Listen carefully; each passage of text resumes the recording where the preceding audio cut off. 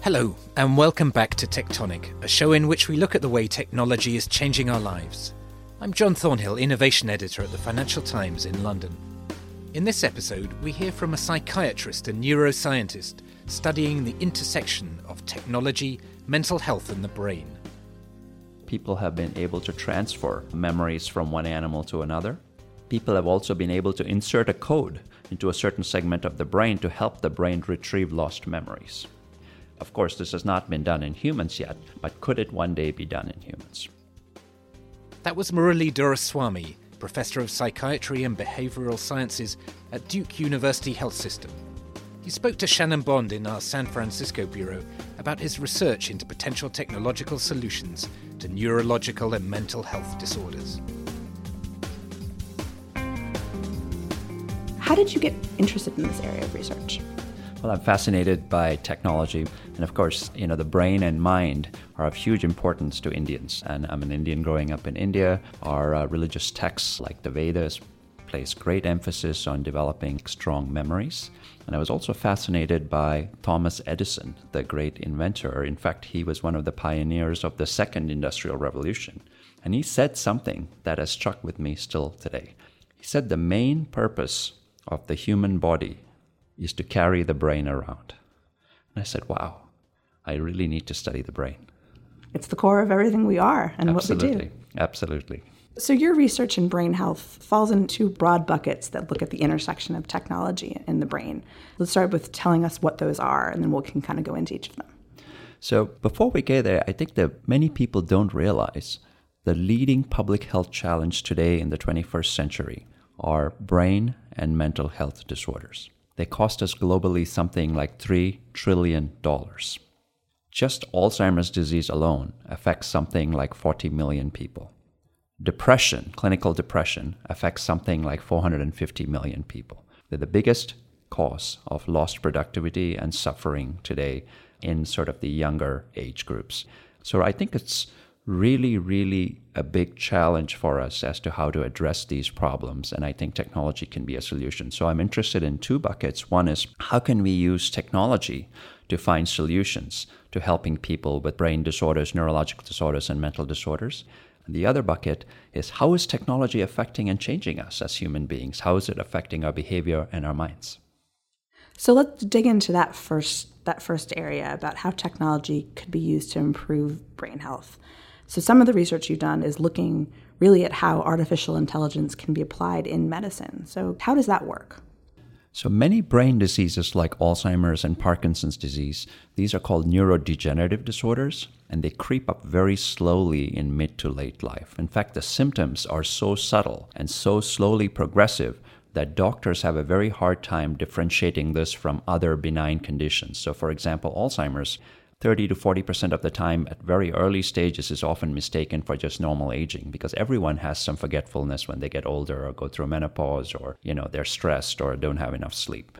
And likewise for diseases like Parkinson's, if you develop some tremors or slowing, it's kind of natural to say you're getting to be in your 50s and 60s. Of course, your gait is going to change, or you're having some mild shaking of the hand.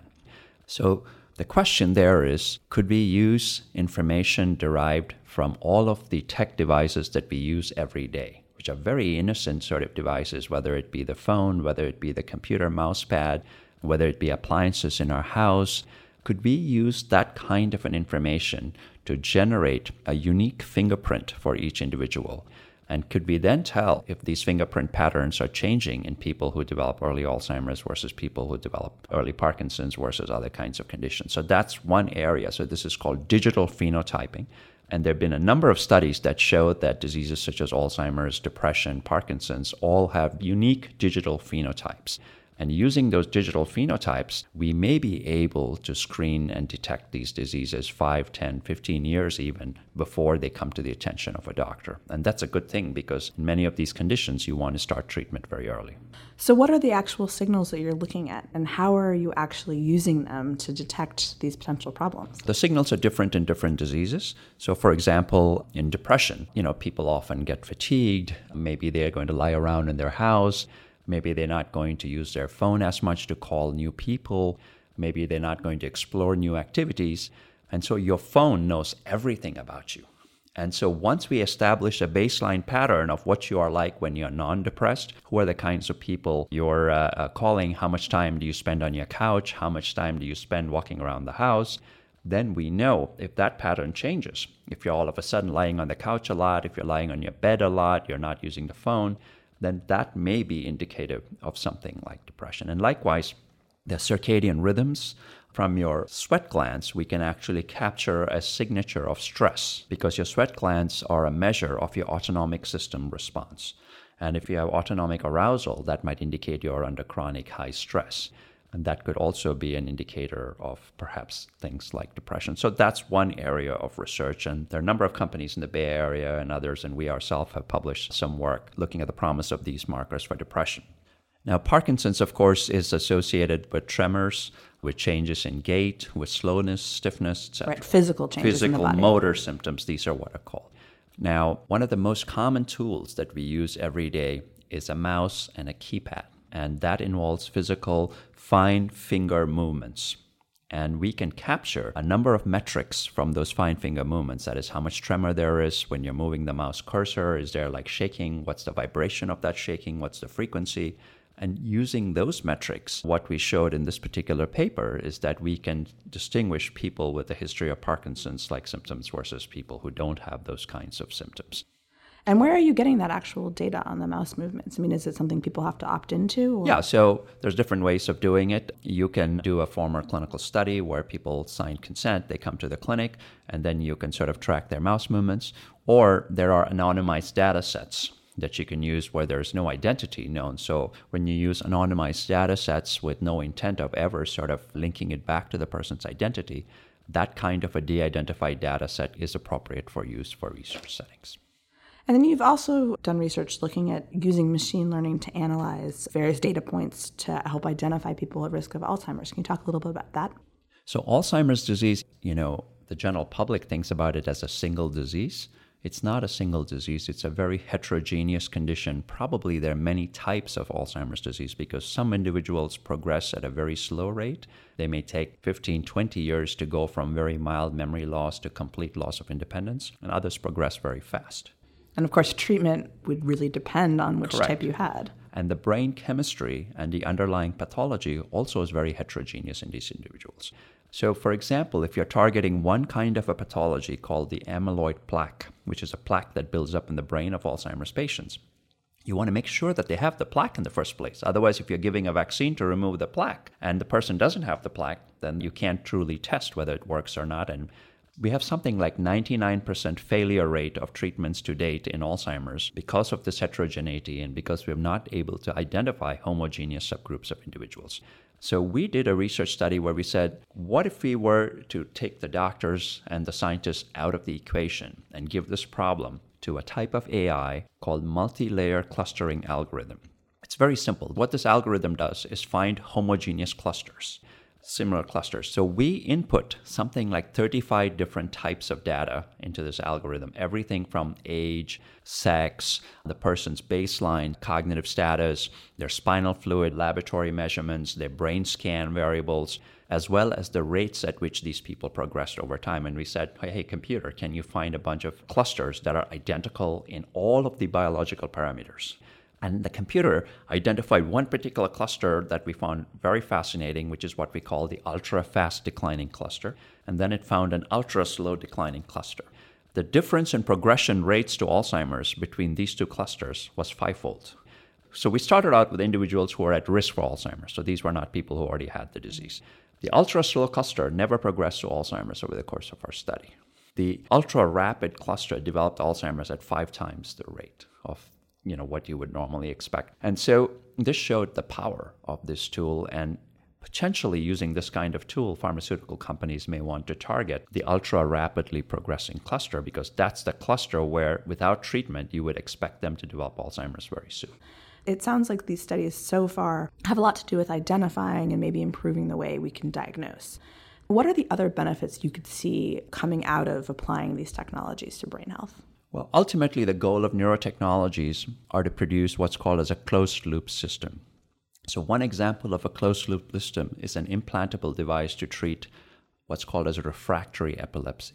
Refractory epilepsy is epilepsy that's not traditionally responded to medications. So this device is like a chip that's implanted in the brain in the region where from brain scans we know that there's an epileptic foci.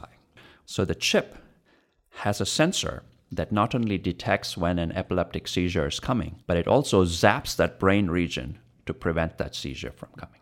So this chip is already approved on the market being implanted. It's a real-time, closed loop. It doesn't require input. It automatically detects when there's a problem in the nerve cell and automatically fixes it. So similarly, for Parkinson's disease, we know there are tremors, intractable tremors. There's a pacemaker that can be implanted in a particular part of the brainstem and a particular part of the midbrain that can zap certain cells when a person's about to have a tremor and relieve the tremor. Similar attempts have been made for treating memory loss in laboratory models, and they have been successful. For example, people have been able to transfer memories from one animal to another. People have also been able to insert a code into a certain segment of the brain to help the brain retrieve lost memories.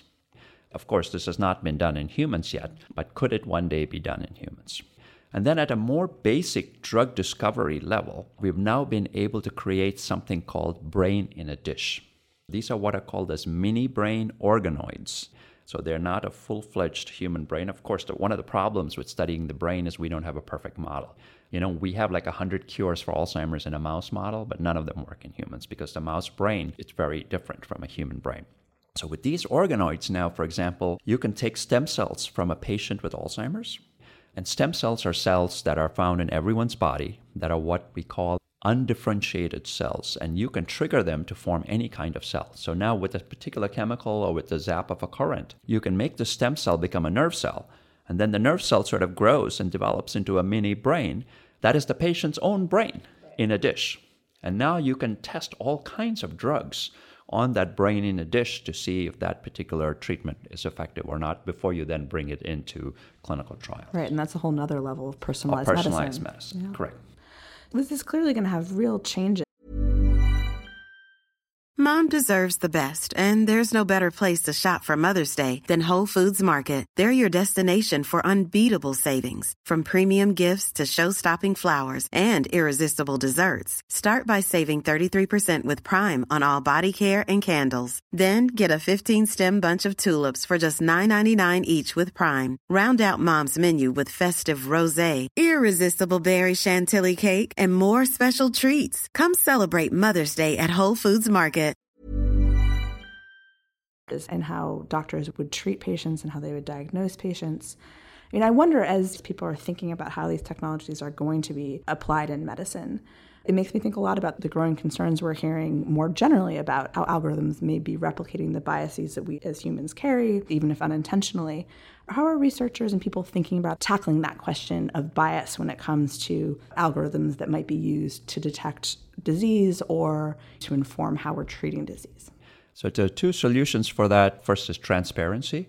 I think we don't want black box algorithms. We want algorithms as much as possible to be transparent. And the advantage of being transparent is then other researchers can reverse engineer it, can test it, can maybe use it in their own data sets to see if there is bias or whether the results are replicable or not. So that's one. The second, of course, is we want a set of ethical standards built in. It's easy to design a malicious algorithm. The advantage of it being transparent is then you can have academics, you can have ethicists, you can have competitors, you can have multiple people vetting that algorithm to make sure that the coding of the algorithm has a true beneficial intent. And of course, the medical industry and medical researchers are used to these sort of ethical challenges in the research they're doing. But there's still a lot of bad actors, and of course, many companies are driven by profit. So I think these are the kinds of issues right from the beginning we have to get right. Privacy issues, we really want a set of ethical and scientific standards. Now, the biggest challenge to me so far with AI algorithms has been the lack of well-curated data sets to really replicate and validate. It's very easy to generate an initial signal, so there's lots of initial promising studies, but then you don't have a second big data set to really replicate it. And is that just because the field is so new? Yeah, the field is fragmented. A lot of medical records are protected, and they're not well curated in a format that can be analyzed. A lot of doctors write notes, and it's hard to digitize those notes and extract useful information from it. So there's a variety of challenges. But I think the progress that's been made has been tremendous. And I think it's only a matter of time before these challenges are overcome. So let's dig into the other strand of your research, looking at the impact being surrounded by all this technology is having on our brains. One area of research you've done looks at correlations between internet use and signs of addiction in college students. What did you find? Well, it's well known that we're all addicted to our phones, to our emails, to our text messages. In fact, some people in Silicon Valley would argue that many of these social media programs especially were designed to exploit vulnerabilities in our human psyche. And teenagers and children are a lot more vulnerable because they're not used to anything else. This is the environment they've grown up in, whereas a lot of us know things outside of the digital world and we're able to unhook ourselves and detox ourselves. So one of the things we were interested in is, could we develop and validate an internet addiction rating scale? We know what addiction is. As a psychiatrist and as a neuroscientist, I see addicts, in my practice. We know classic signs of addiction are you want it all the time, and when you're away from it, you get these withdrawal symptoms, and then you need the fix to solve that.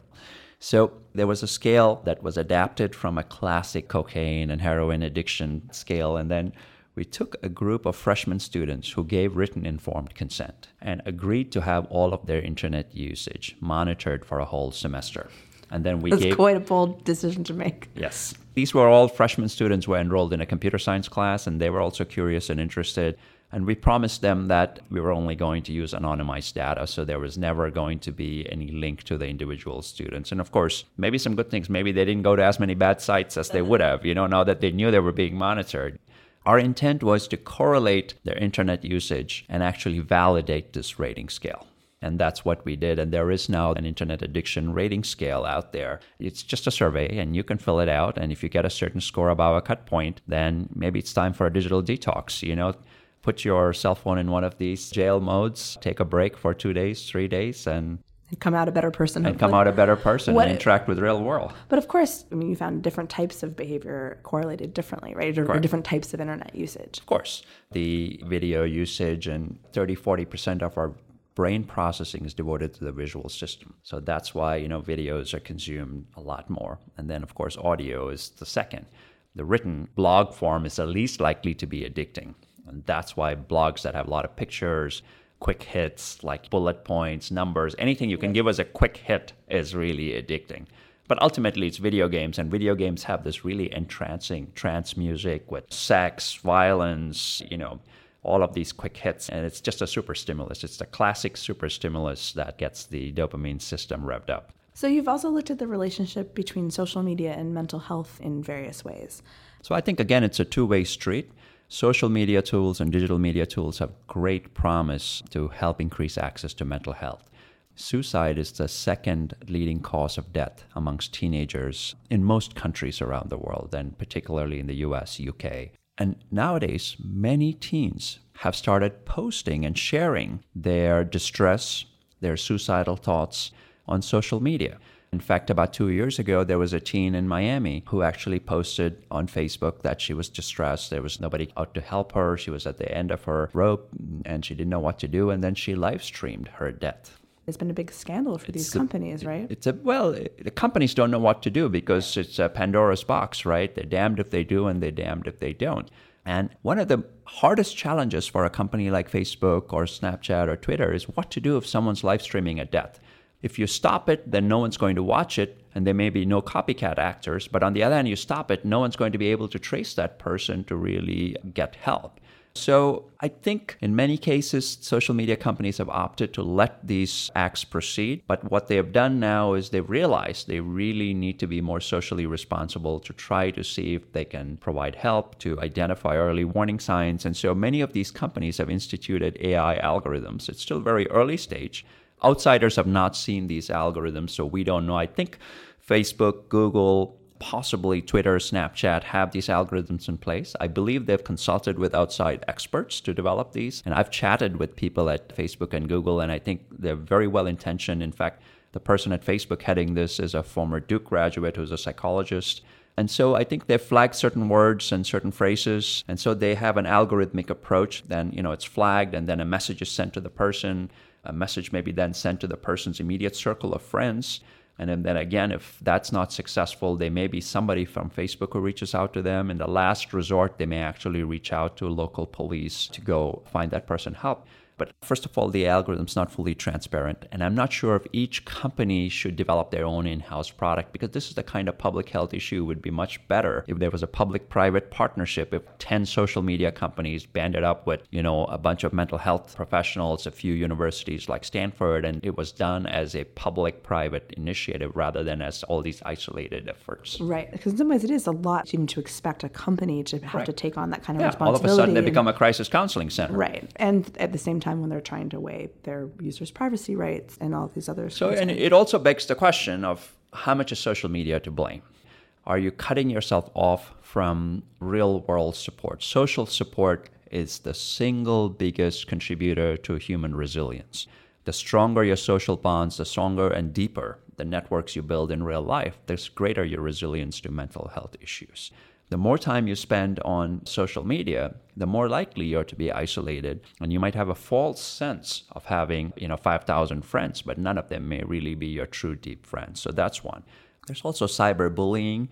A lot of people feel inadequate and insecure when they see other people having good times. So there are some unwarranted side effects of social media. It's not been fully quantified. And again, talking about digital phenotypes, there have now been research showing you can actually look at people's Instagram posts to get a sense for how depressed someone is or not. What are the data that they're looking at? They look at microexpressions on the person's face.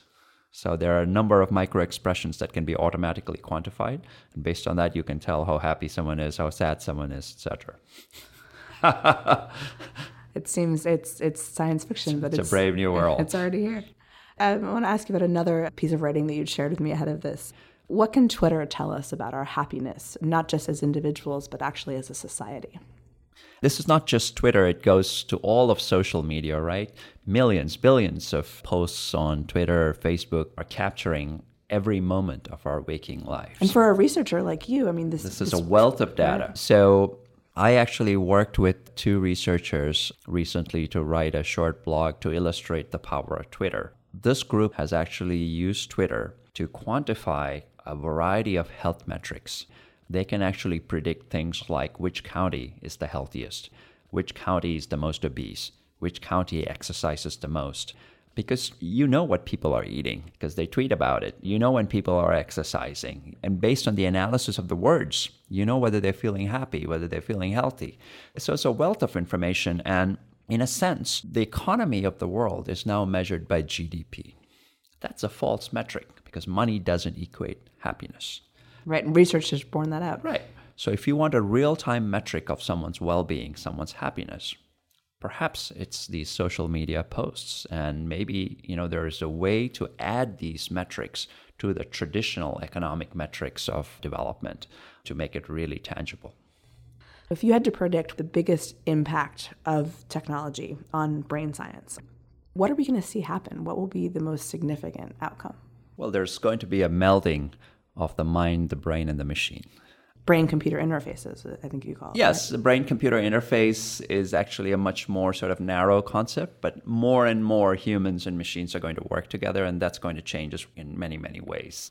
So 2 big areas that I'm particularly excited about. One is something called mind mapping. There's an unprecedented effort underway to understand how the brain works at a circuit level, the human brain, essentially to reverse engineer the human brain. The better we understand the human brain, the better we can develop computers that simulate and mimic the human brain. So there's an unprecedented effort underway. Once we can map the mind and build an artificial human mind, then the possibilities become just mind-blowing. You can start doing mind reading. You can type directly from the brain without having to use your fingers. You can read people's emotions. You can diagnose diseases. You can reconstruct computational models of diseases and find very precise circuits. And then you can start manipulating those circuits to treat those diseases. And then, as you develop better computers that mimic the human brain, of course, there's endless possibilities of how these computers can help us. They can help the elderly. They can help children learn better. They can serve as technology aids for us. And I'm very sure that we're going to have implanted devices. We already have cochlear implants to improve hearing. We have retinal telescopes now that can dramatically improve vision in people with retinal disease. And soon, I think you're going to have a range of devices like that to improve all kinds of human capabilities. So Elon Musk, for example, has talked about his company called Neuralink to develop a mesh that directly connects the brain to the internet. So I think there's enormous potential for technology to improve human well-being, but it has to be set within the right ethical and scientific framework. Right, because it feels like for every one of those benefits that you described, there's the huge privacy risks, right, the potential for bad actors. So. And inequality, it might worsen inequality, so we need to make sure that the access is equal to all segments of society. Well, let's hope that people like you will want to lead the way in doing this. Well, thank you.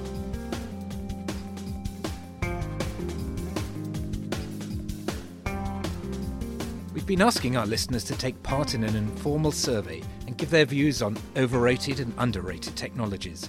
Which non-tech book gives the best insight into the impact of technology on our world? And what's the biggest threat to the tech industry today?